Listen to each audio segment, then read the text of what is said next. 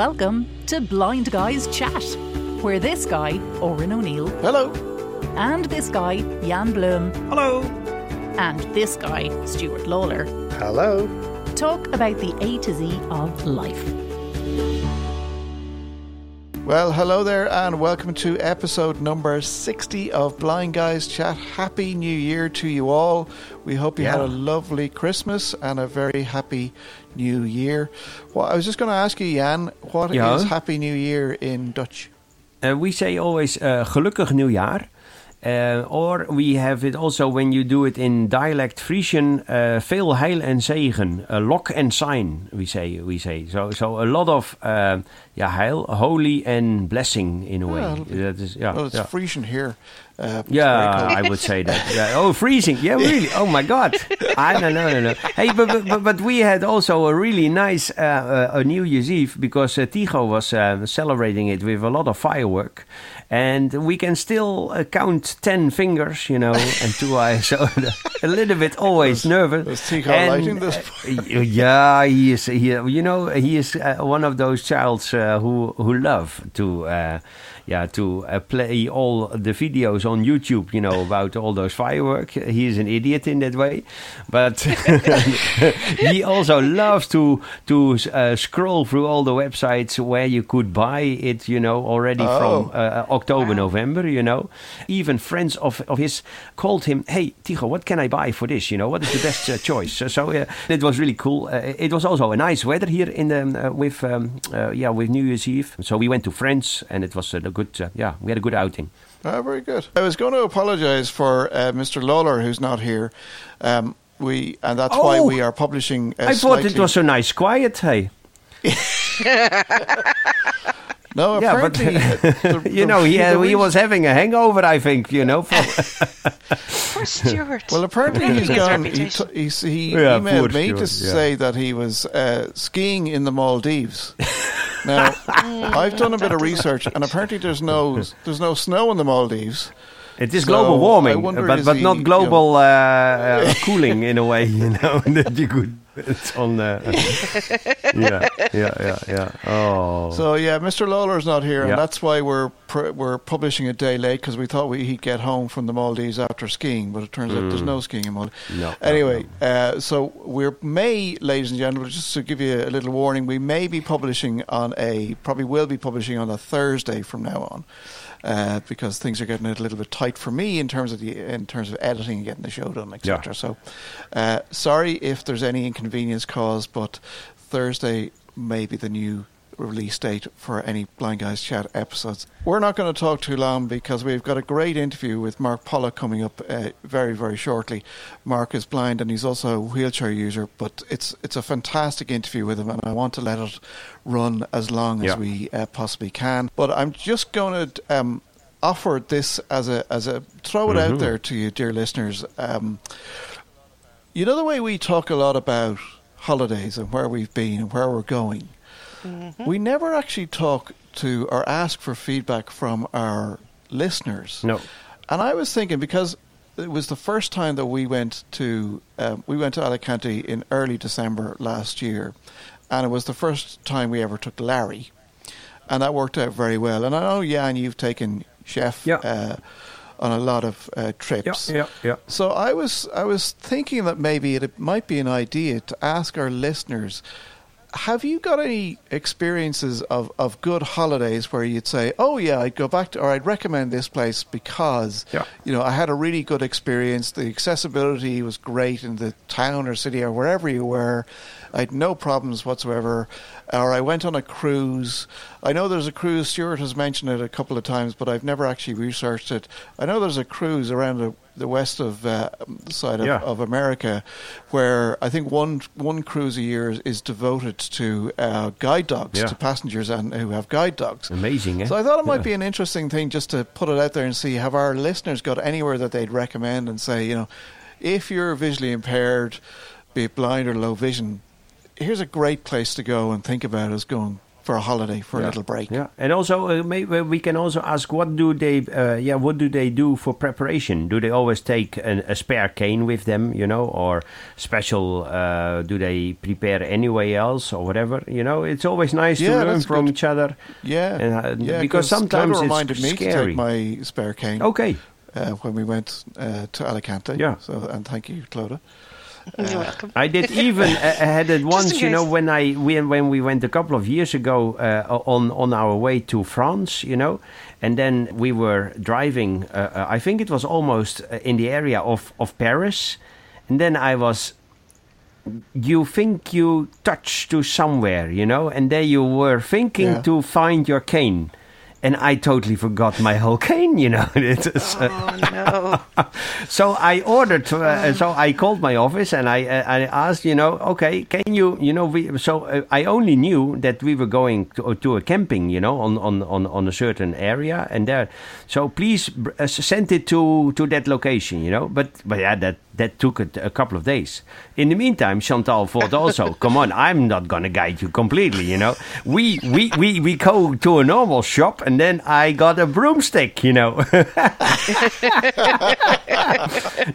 big wooden broomstick. And then I was walking there, oh my God, but boink, boink, boink, but at least I was independent and I was, but Oh, the sound effects are great. Yeah, that was totally, but at first. You should have been sweeping up as you were going along as well. Yeah. Yeah, but it was so stupid. I felt so stupid, But then it is so for the things you always carry at first, I totally forgot. Yeah. I totally forgot. Yeah. It easily happens. It's so easy to happen. Yeah. Oh yeah. Yeah, would be lovely. I would definitely recommend Alicante because they've so many parks. Okay. Around the city, in terms of spending and that. Yeah. For Larry, I hope Larry was chuckling away as well when he was looking at all the little small dogs wearing their jumpers and their little hoodies. Oh yeah. And it was 17 degrees of heat. Yeah. How is that possible? Very cold for those My little fluffy God. dogs. Yeah, little, poor little fellas, spoiled dogs, Yeah, they are not real dogs. No. So have a think, ladies and gentlemen, and do email us. Drop us a line at Blind Guys Chat. What's the email again? blindguyschat@gmail.com. Yeah. Drop us an audio message or an email and tell us, where are you thinking about going? Maybe where you've been before and why. It's good for and you your because. travel tips. And your travel tips, we and also your blindy tips, of course, not forgetting. Yeah. We haven't had a few blindy tips in a while. So God, that's Send us blindy tips because don't forget your cane. That's already one. That's. There we go. We should have played. Yeah. You can tune it in. But will we listen to Mark? Yeah. We will, But I have to do the usual very, very quickly. What's the weather like in Holland? Yeah, it is amazing. It is so unbelievable warm. It is autumn. It's terrible. And really? Yeah, it is too warm. No, well, it is not normal. Well, sometimes it's also a little bit chilly due to the wind, but it is you see the grass growing again, and you see some birds already making nests and then also breeding, already. I think nature is a bit confused, isn't it? Because it's the same year terribly we confused. have cherry trees in blossom and like I have buds, leaves coming out on trees that should be bare for another couple of months. Yeah. And also we are in a delta area. There is no snow or no snow. A lot, less snow in the Alps, and the glaciers, they are melting. That means that the rivers like Donau, Rhine, and the Waal and the Maas, etc., who mainly are rain rivers and also filled by melting snow and melting ice, that we are in big trouble in the summer again. Because they expect even that the Donau will go easily down in a way that it will be completely dry. Oh gosh! Oh wow! Yeah, gosh. can you imagine? Because we passed a river. Scary. Yeah, that's really scary. That's really scary. We passed a river in Cork today, yesterday. that had completely burst its banks, and it was right up in the fields, and a lot of the fields on the way down were flooded. Yeah. Some of them were like lakes. Yeah, So, but that is the whole now new nature, that we need to keep the rain or the water, what we get in the autumn and winter, because in the summertime when it's dry, it'll be gone. Yeah, you even see now in Saudi Arabia that it's getting green hilly again. It is amazing. Oh, really? Saudi Wow. Arabia is getting green, and I don't want to be too religious, but in the Holy Quran they say that when Saudi Arabia, when the hills around Mecca got green, that is an holy indication for the end of the world. Oh, stop! Oh, really? Oh Yeah. my gosh, that's amazing. Well, now you have Yeah. already. Because I have a few things left in life to do. Yeah. Yeah. Do them now. Exactly. Do them now. So now also some people who really touch or study the religion or the Quran, they say, well, you need to read carefully. It can be also different, but you have always those. It's interpretation. Exactly, Yeah. and so some diehards, some orthodox people, they always think the other way. So nature is really. In a big, sending us a message, though, isn't she? Yeah, Mother Nature. Yeah, we need to do something. Yeah. Okay, but that's the way. weather. We must also say because we know we have some listeners in the US, because I know in the US, particularly in LA, the east coast of the US, they had a terrible time over Christmas with snow blizzards. So if you've got any stories about how you got on or how bad it was, again, please. blindguyschat@gmail.com. Minus 40 even was there. Oh, I know. Yeah. And now it is around in the area of LA, floodings, etc. Beverly Hills. Floodings, yeah. Yeah. I see the people in Montecito had to evacuate. Poor Oprah Winfrey. Oh, poor lady. And Prince Harry. I hope that the limo would start still, otherwise. Or that the helicopter. She'd probably have to buy a Hummer to get through the floods. Yeah, a Hummer. Yeah. Oh, poor lady. Oh, yeah. All right, as I said, we're going to go into our interview with Mark Pollock. For those of you who may not know, Mark is blind, and he's also is wheelchair bound. Mark was a rower in his early life, and he was a very, very good rower, but he took to when he lost his sight, he took to doing some very extreme expeditions to fundraise and that in marathons in the Gobi Desert. So the first question I asked Mark was, why on earth was he doing this? Yes, now I should have a nice little packaged answer for you here. I think. Well, we threw Mark off straight away. This is it. The question of why. I certainly know at the beginning and towards the end there were lots in the middle that I didn't really know why I was doing. But I suppose when I lost my sight when I was 22 and I was just coming to the end of, I was just about to graduate from college, and my identity was wrapped up with the things that I was doing, and I wasn't studying particularly hard. I hadn't started working yet, so those two things weren't really part of my identity. But socializing, and more particularly socializing at the end of racing, and racing being in a rowing boat, that was sort of what I was all about. I was about racing, and then I was about training hard, doing the races, winning or losing, and then going for a few pints afterwards. So when I went blind, the first thing that I did as kind of part of rebuilding my identity was to get back in a boat and row with and against people I used to row with and race against.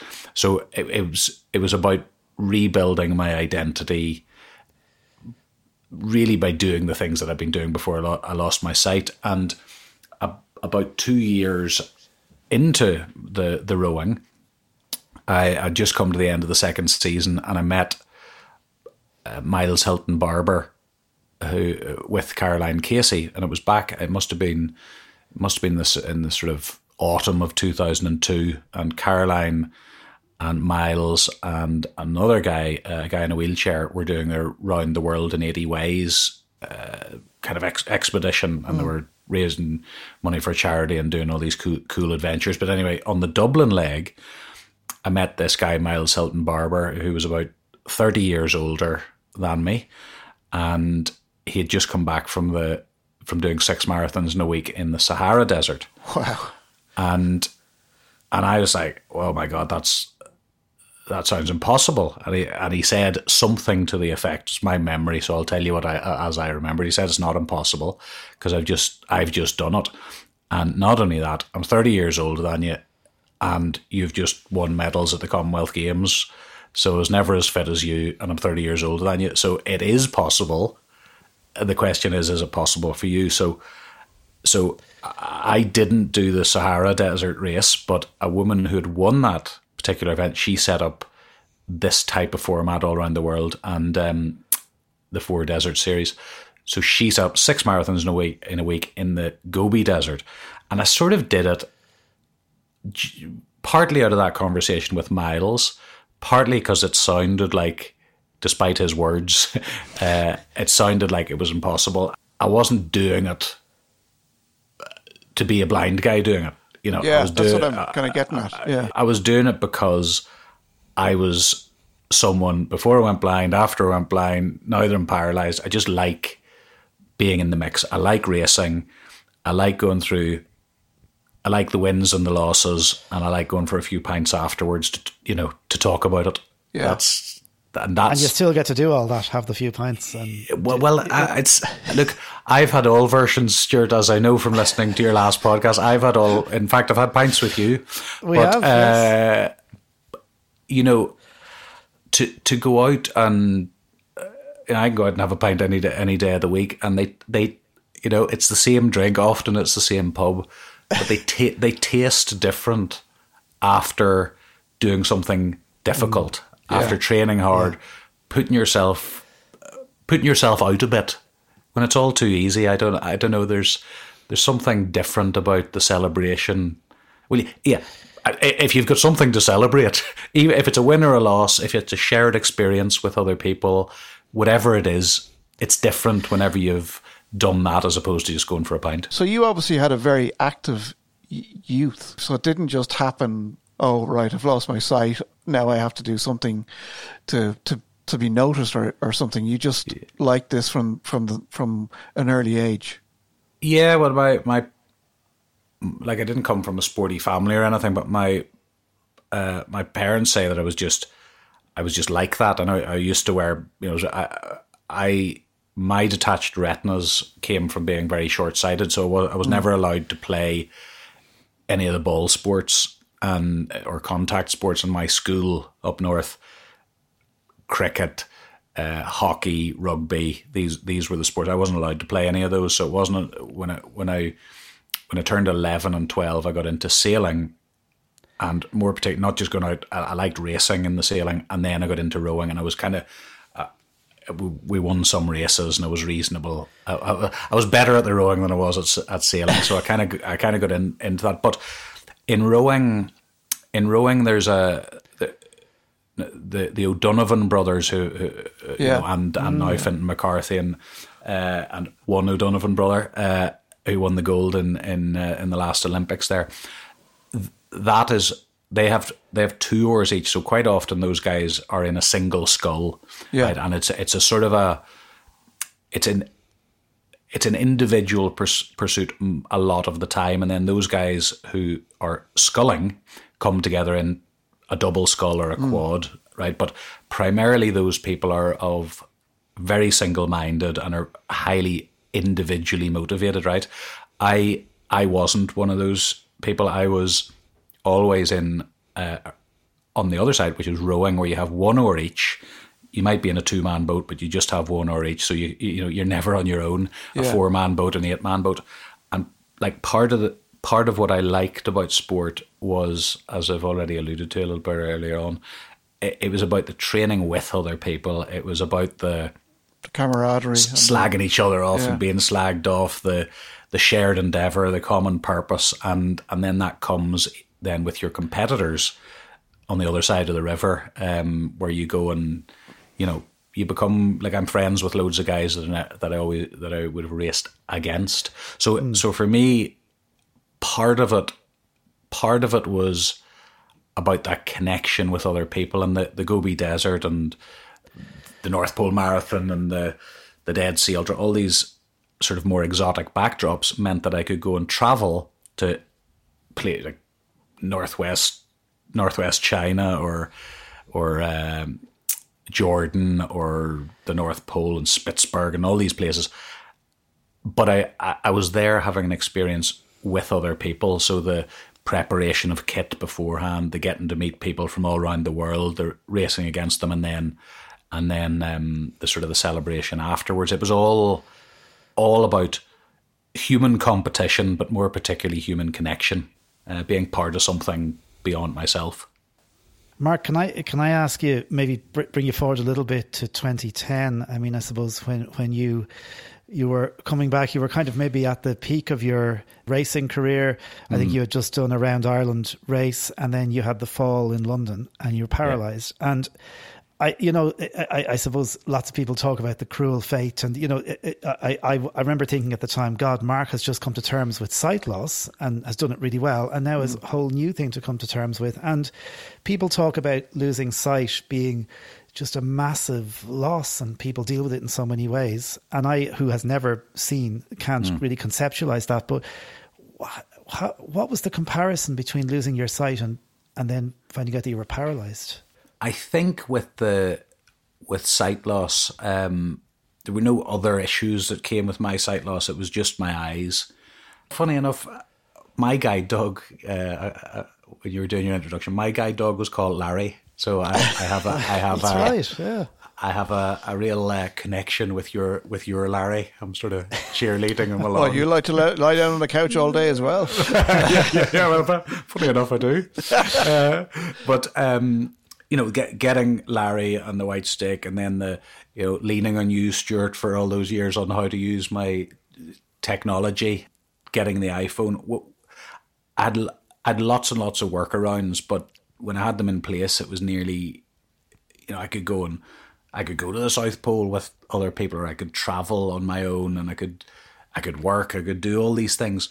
But with the paralysis, apart from just the shock of nearly dying and being in hospital and not being able to move from my waist down, as time went on, I discovered that spinal cord injury comes with secondary issues, that not just the access bit, that you can't walk outside your front door, and the equipment, the wheelchair and all that sort of stuff, but all of these secondary problems, like literally just getting out of bed, going to the bathroom, having children or not having children, all of these secondary problems that just become way more, just add layers and layers of complexity to life. So I wouldn't want either of them to happen, but the paralysis it's complicated, I remember you, and I'm sure you probably won't remember this because I don't know, the whole thing must have been like a blur, but a couple of weeks after it, I think you were still obviously in the hospital, and you made a call, because you called me in Dublin. Did I? You had a Nokia phone, and you were trying to get money or something. He was doing a fundraiser. No, you were trying to get the Talk screen reader onto the phone, and I remember thinking, oh my God, this is like, because I suppose at the time, like a piece of tech like that was your lifeline, Yeah. Even to maybe get you. I remember you've talked about in the past, I've been at talks you've given where you've talked about being awake at 4 a.m. and just writing, to get your thoughts down. Yeah.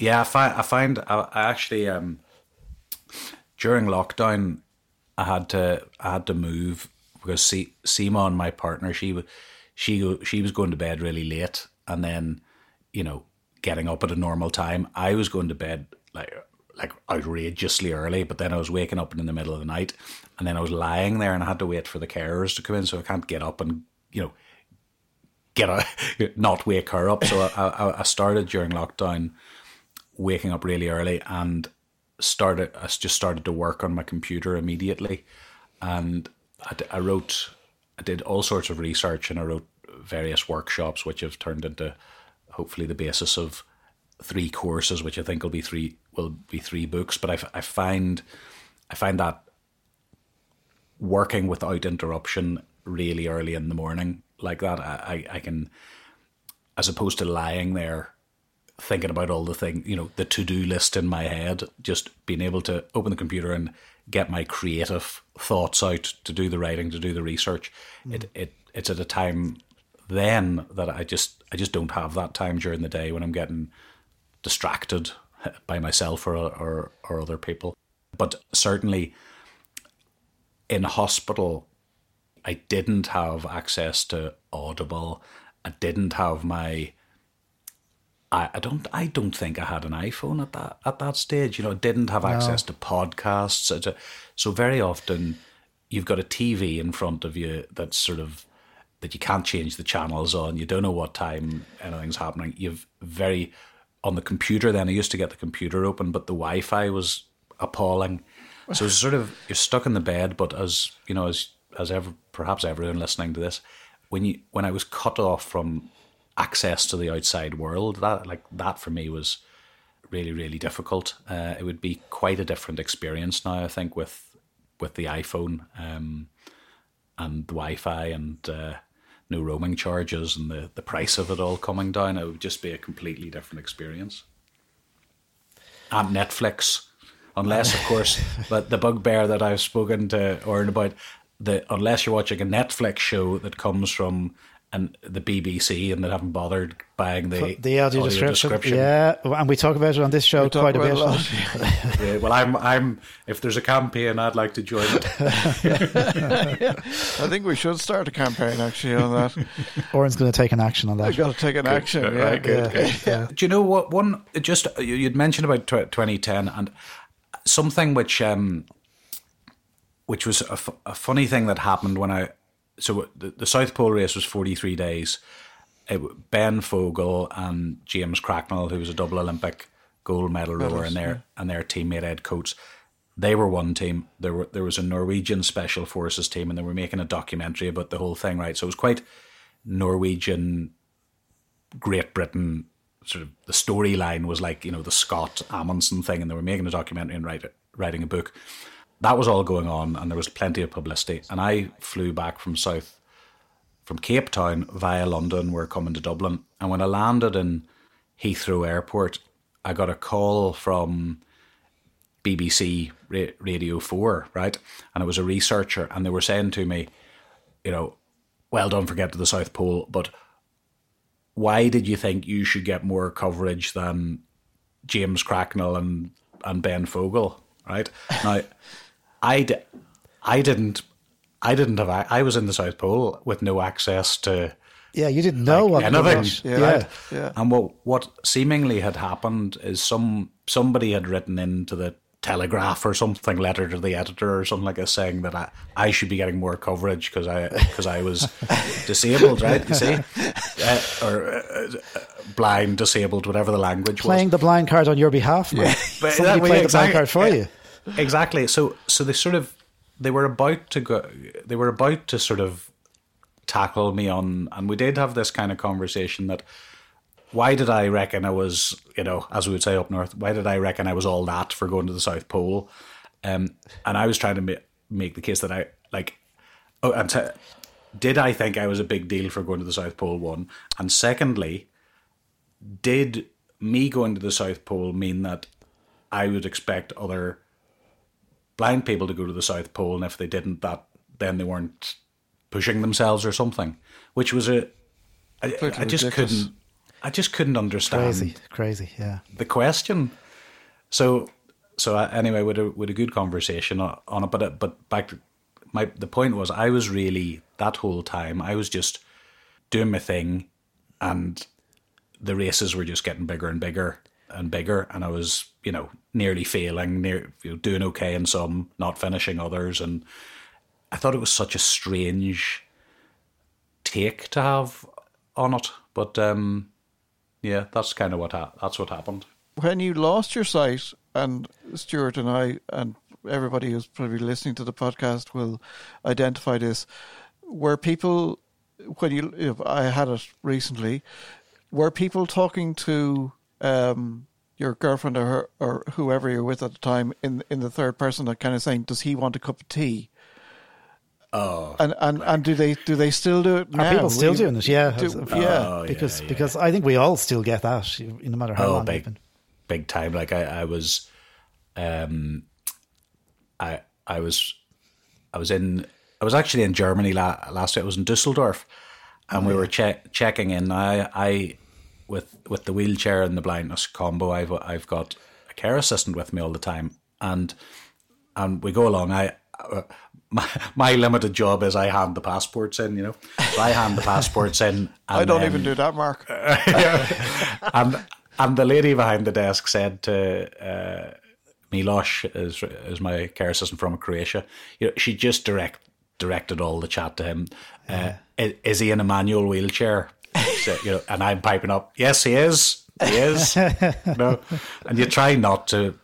Like my mum, when I first went blind, did the grabbing a blind guy by the arm to take him across a road he probably didn't want to go across, and in Belfast, and he gave her a terrible bollocking, and I thought, she was sort of upset by the bollocking and getting it wrong, and she was trying to get it right, and she was getting it wrong, and I always thought to myself, well, look, even if people take me across a road that I don't want to go across, I'm never going to rage at them, because it's an opportunity. Like they're trying, they're getting it wrong, but they're trying, and maybe I'm okay on that road, but maybe at some other point along the way, that person or another person might come across someone who actually is disorientated or lost, or I might not be in an area that I'm familiar with. So I sort of saw it as I've tried, haven't always got it right, but I've tried not to rage at people who are getting it wrong. They're rarely doing it to be nasty, I don't think. And there is a I suppose, even though we may not want to be, we're always out there educating, and there are days we don't feel like educating, of course. And I'm sure there's days we all say things that we shouldn't say. Just let me go to where I'm going, will you? I know where I'm going. Thank you. Yeah. I know. You're hinting about these workshops and that they may become books. What is the project at the moment? Well, in a way, I'm doing similar things, because in the effort to find a cure or put together a cocktail of interventions that will ultimately lead to a cure, we're looking at aggressive physical therapy and robotic exoskeletons, or wearable robotic legs, which is it's like a kind of carbon fiber suit that you get into with motors at the knees and hips and sensors on the feet and a computer on the back. And as you walk, whatever you can do with your legs, the robot does less with its motors as you do more with your legs. And I can't do anything with my legs except when I use a device, a spinal stimulator that goes on my spine, 2 electrodes that push electricity into the spinal cord. And that allows me to do a little bit with my own legs, my own muscles. So as I do more with mine, the robot does less. And then over time we'll layer other brain machine interfaces, and perhaps some biological interventions and some pharmacological interventions. But as I've been doing that over the last 10 years, it became clear that it was really, the skill sets were really fairly similar to what it took to put the Gobi Desert Project together, or put the South Pole Race Project together. So that is turning up in the gym or in the research lab regularly, consistently over long periods of time, putting teams together, raising money, telling the story to publicize the work of the scientists, and so on.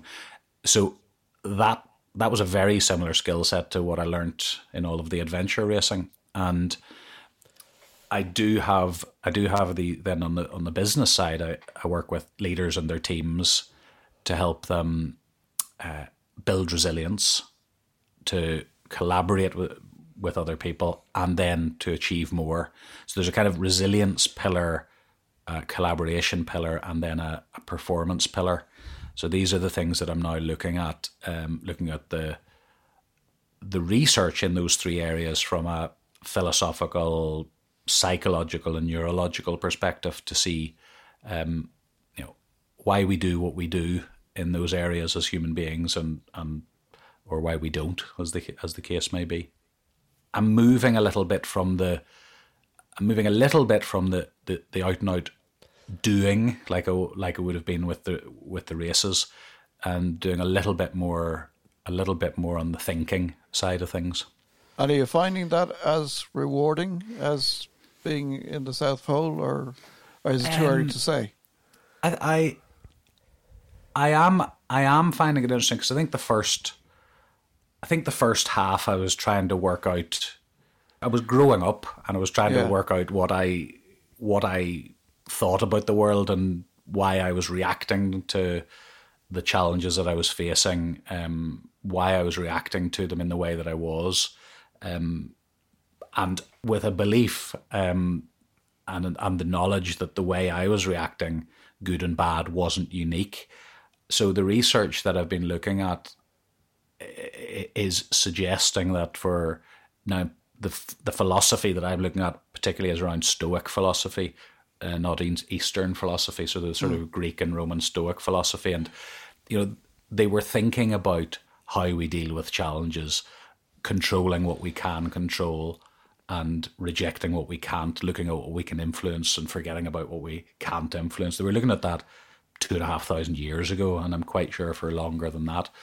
Psychology in the last 100 years has started to explain a little bit more that it wasn't the gods of various types, that we have some agency ourselves.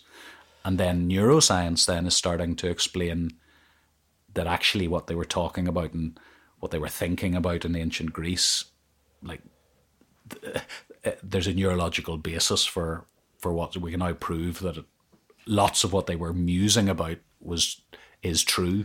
So I'm finding it maybe a lot of my 20s and early 30s was about working out what I thought about the world, and now I'm digging into what other people have researched about the world. So I am finding it interesting. Mark, I wanted to just ask you, because as this podcast is going out, or rather will be going out early January, people setting goals and New Year's resolutions and thinking about things they want to do in a different way, maybe. I know you've talked a lot before about kind of goal setting and just that whole process of managing goals, setting realistic goals, and kind of trying to keep to something. Is there anything you can maybe give us some advice? Oh, I'm at it again this year, but it's the constant battle to focus and cut.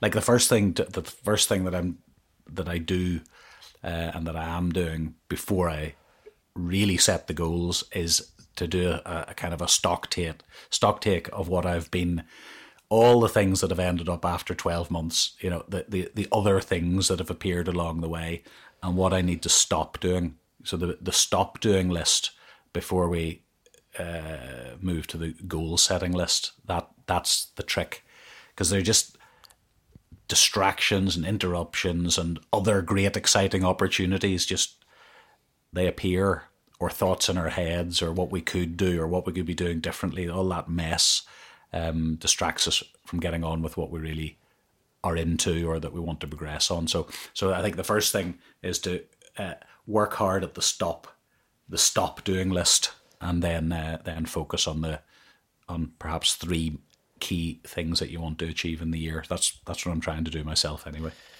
Okay, great advice, and some for our listeners as well. Oren, I'm sure you'll take that on board. I will take it on board, and maybe I'll follow in your footsteps, Stuart, and I'll stop paying to Netflix and yes, watch it illegally. Maybe that's what we're learning out of this recording. Yeah, great advice. At the moment, you're doing the research, and that's going to concentrate your mind for the next while. Would you think you will do another expedition, or are you done with that now? And kind of as you settle into your, what are you, late 30 now at this stage, 25, 26? I'm late 40s. Late 40s now. Yeah. I think so. What I'm doing now, from the training perspective, is I'm walking in the robot. I've got the spinal stimulator, and I also have a hand bike, which I have just beside me in the house here. So I've got a hand bike on a turbo trainer in the house. One of the things that I'm looking at around this sort of performance and recovery pillar that I'm interested in is, in the past, whenever, like over hundreds and hundreds of years, whenever people did anything extraordinary, they were called mystical experiences because they were linked to the gods of various types. And then with psychology, Abraham Maslow found out that loads of people were speaking about extraordinary performances, but they weren't religious at all, and they were having these same experiences. They called them peak experiences. And then in the 60s and 70s, a guy called Mihai Csikszentmihalyi started to notice that people were having these peak experiences at work, in sport, at play, in music, everywhere. Socially, being in the zone, being in the pocket, being in the groove, these experiences where you sort of lose your sense of self, or time stands still or speeds up, things become effortless, you start to come up with answers or do things that previously weren't possible. And he called it flow states. And when you're in this sort of flow state, and you get into it in sport, but you get into it in music, or you get into it when you're having a laugh, and you can get into it in work as well. So coders and gamers get into it. But I've got, and this is a long way around of answering your question, I used to get into that state in sport a lot. And then when I broke my back, I couldn't really create the circumstances to get into that state. Yeah. But now with the bike and the robot, and even I find I get into it whenever I'm emailing. I'm actually starting to do a study now with it's a headset called a Focus Band, and you train yourself up. There's an app now. I'm working with them to try and get the app accessible, so I need a bit of help to do it. But you can train yourself to get into this flow state where you perform 5 times better than whenever you're not in the flow state. And I'm going to start in January doing that, using that Focus Band on my bike and on my robot and when I'm working, to see if I can start to create the circumstances where I can do that. Because if you can access flow and you're performing 5 times better than on a normal day, it means you can work for an hour and then take the next 4 hours off. Yeah. So this is what I'm interested in, and it's not about working harder and harder. It's about working more in a more focused way. Yeah. And part of that requires you to then take recovery seriously. It's interesting what you say about flows, because I have certainly experienced, doesn't happen too much, but there's been times when I might be, sometimes if I want to just switch off, I'll go and play the piano, and then it could be an hour later and I say, I've been sitting here for an hour. Yes. You really lose yourself in it. Yeah. That's exactly it. And like it's actually quite, you get all the dopamine and the endorphins and serotonin and all these sort of natural high chemical, addictive chemicals are in the body, but you can only be in that state for relatively short bursts of time. Though, isn't it? Yeah. And then you come out of them, you drop out of them, and you could find at the same time sometimes when you go to the piano or you go to your computer that you just can't do anything. Yes. Right. So I'm trying to work out, and I'm not good at this. It's so addictive that you want to be there all the time. How do you switch it on? Yes. Yeah. And how do you take enough recovery, set yourself up to get into these sort of flowy states, recover enough, and et cetera, et cetera. So that's sort of, but it's a crossover between my I'll want to be doing that in my research.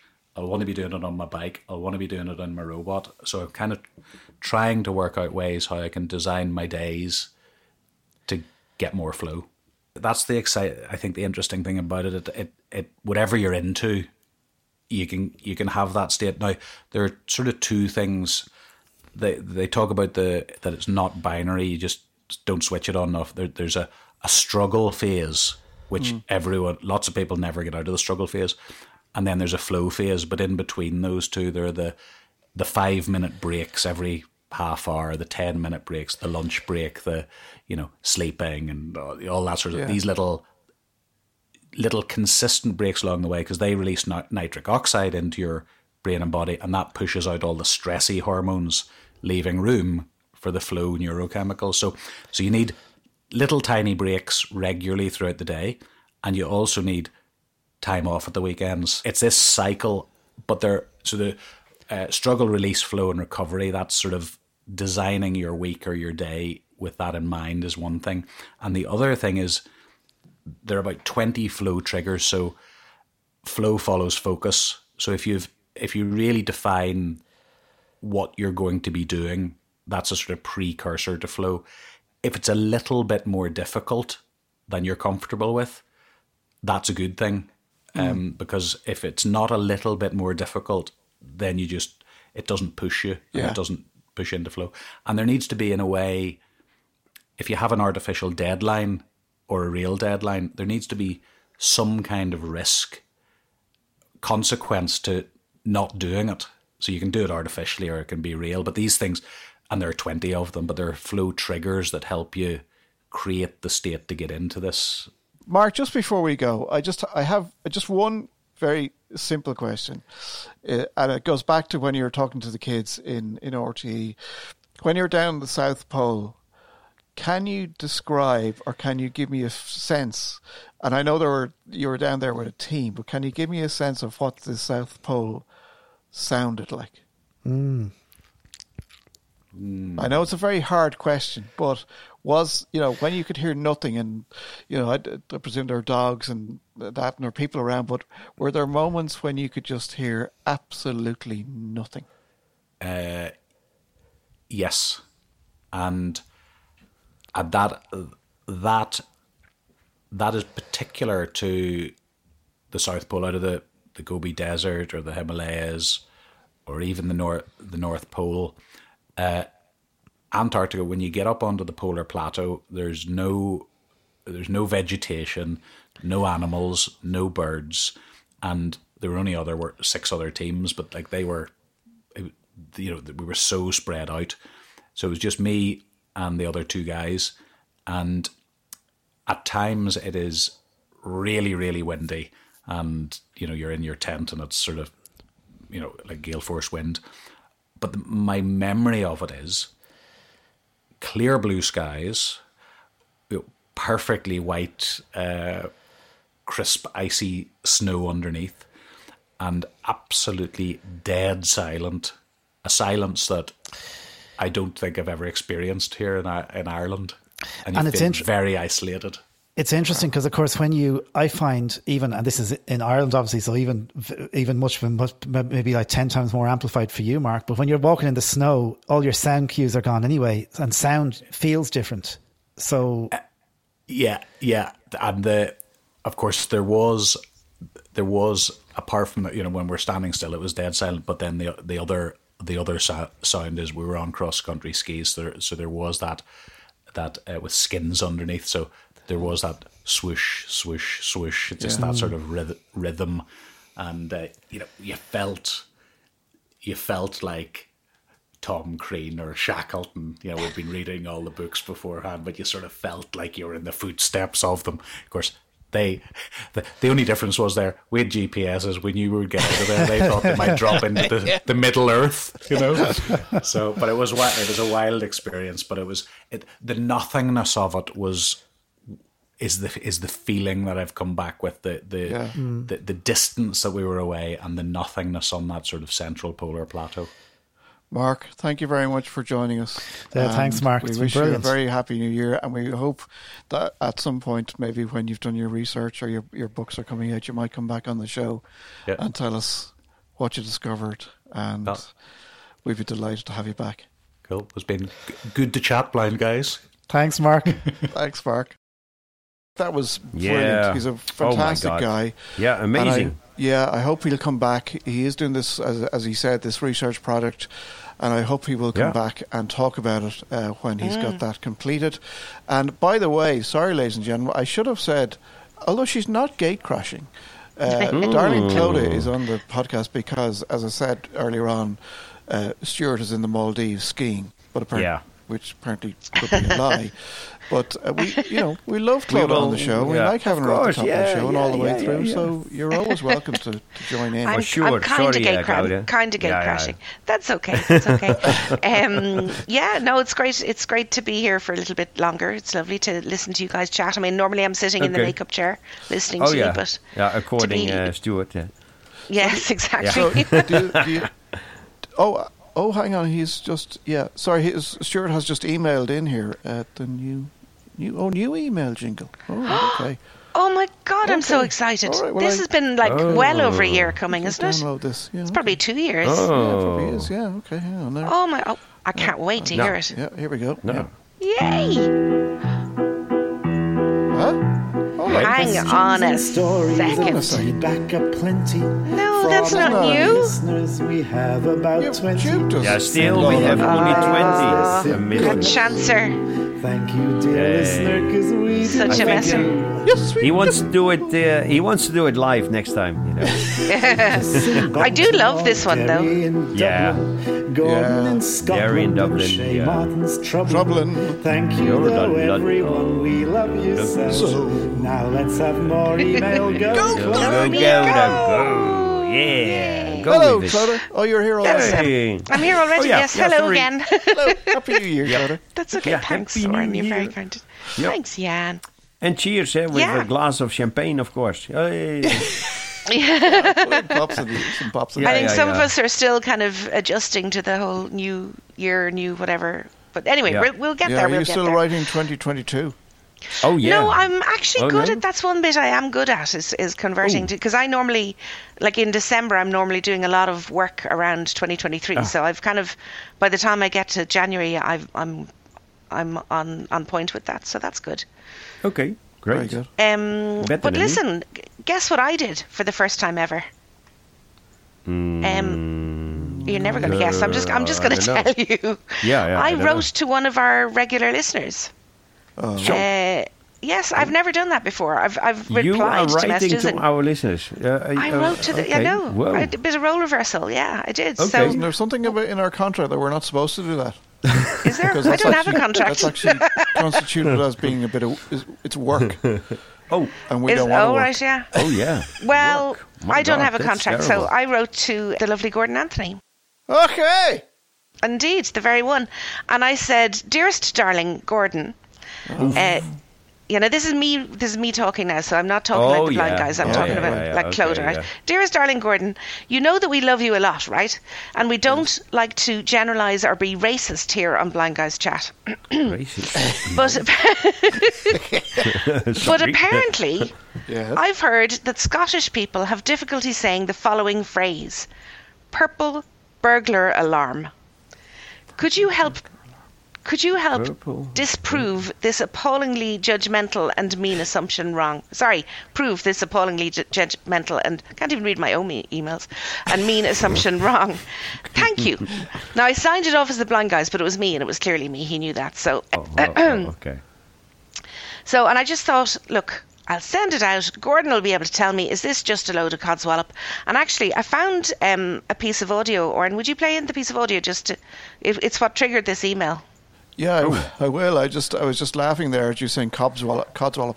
And does Jan know what codswallop means? No. Nonsense. Bit of nonsense. Oh, nonsense. Oh, yeah. Okay. Oh, nonsense. Yeah. Right, okay, I'll play this clip. Yeah, okay. Here we go. There's some Scottish people that kind of say purple burglar alarm. Purple burglar alarm. Purple burglar alarm. Purple burglar alarm. Purple burglar alarm. Burglar. He's getting worse. Purple burglar. Oh God, the poor man. Yeah, he can't say it. That's not Gordon. That's not Gordon. No. That's not Gordon.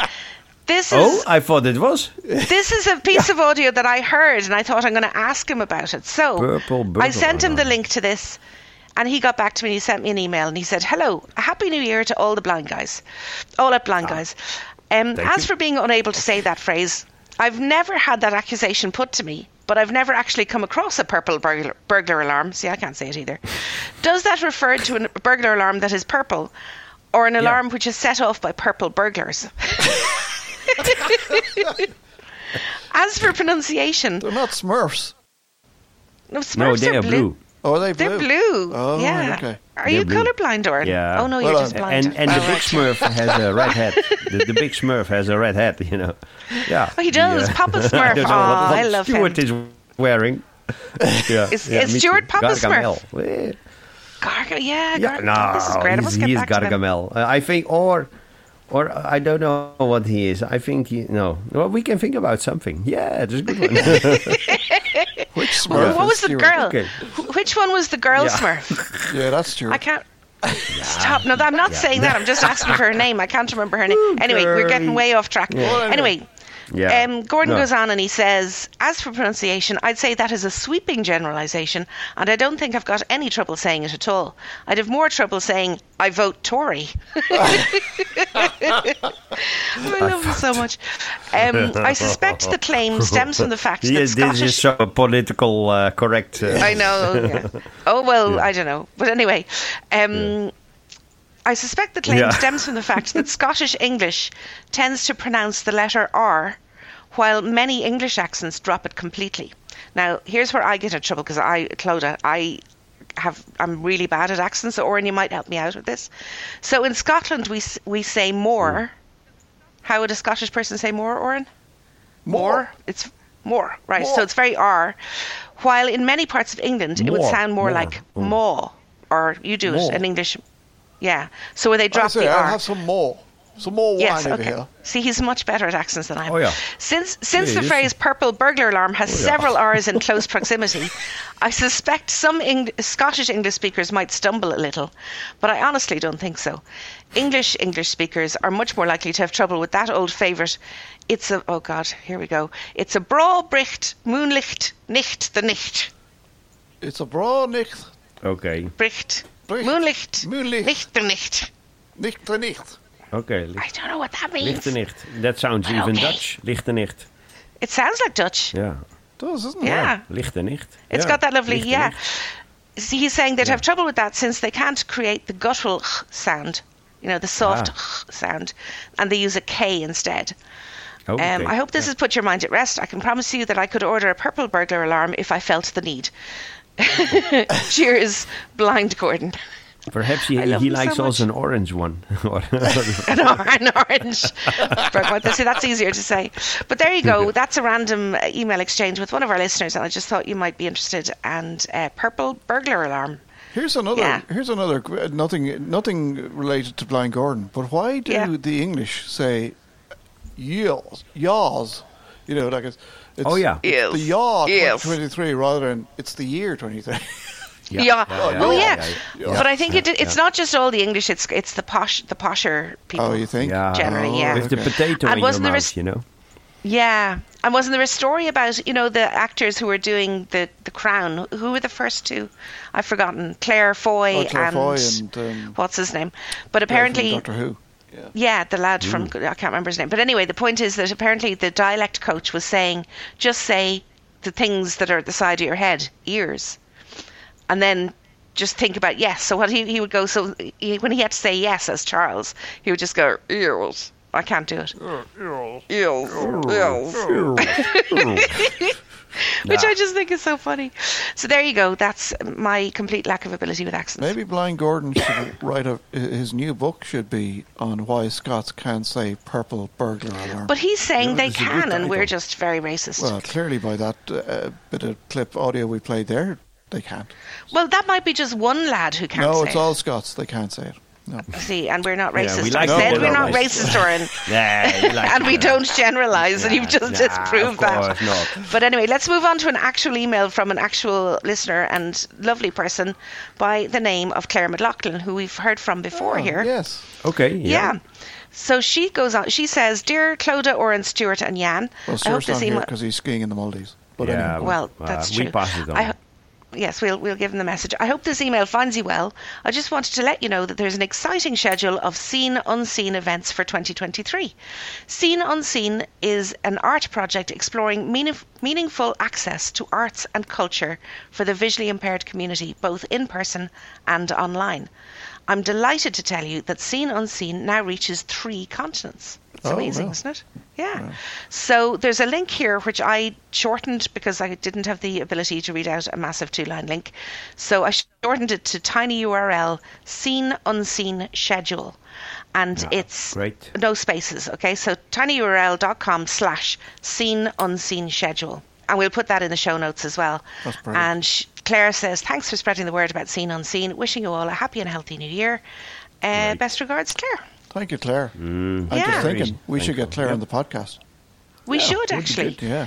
Because I have to say, those events are amazing. And in fact, I will tell you about the first couple, just in case. Oh, dear, now, where do I have it?